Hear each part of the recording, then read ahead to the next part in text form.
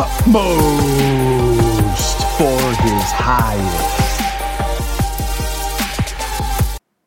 Good, glorious morning to you. This is Jonathan with the Stay the Way podcast. I want to invite you to join me live right now for Utmost for His Highest. You are able to go and read for yourself by going to utmost.org. This is the readings of Oswald Chambers, a daily devotional, April 17th. And oh my heavens, what a beautiful picture. It looks like a paradise island out in the Pacific. Just beautiful, absolutely beautiful. All or nothing is the question.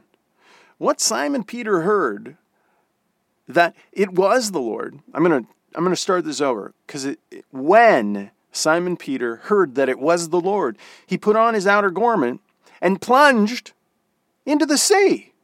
Simon Peter jumped out of the boat and swam for Jesus.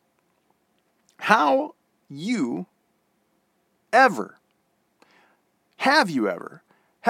had a crisis in your life in which you deliberately, earnestly, and recklessly abandon everything? It is a crisis of the will. You may come to the point at many times externally, but it will amount to nothing. The true deep crisis of abandonment or total surrender is reached internally, not externally. The giving up of only external things may actually be an indication of your being in total bondage. I'm going to read that again. The giving up of only external things may be actually an indication of your total bondage. Have you deliberately committed your will to Jesus Christ? It is not a transaction of the will, nor of emotion. Any positive emotion that results is simply a superficial blessing arising out of your transaction. If you focus your attention on the emotion, you will never make the transaction. Do not ask God what the transaction is to be, but make the determination to surrender your will regarding what you see, whether it is in the shallow or the deep, profound places internally.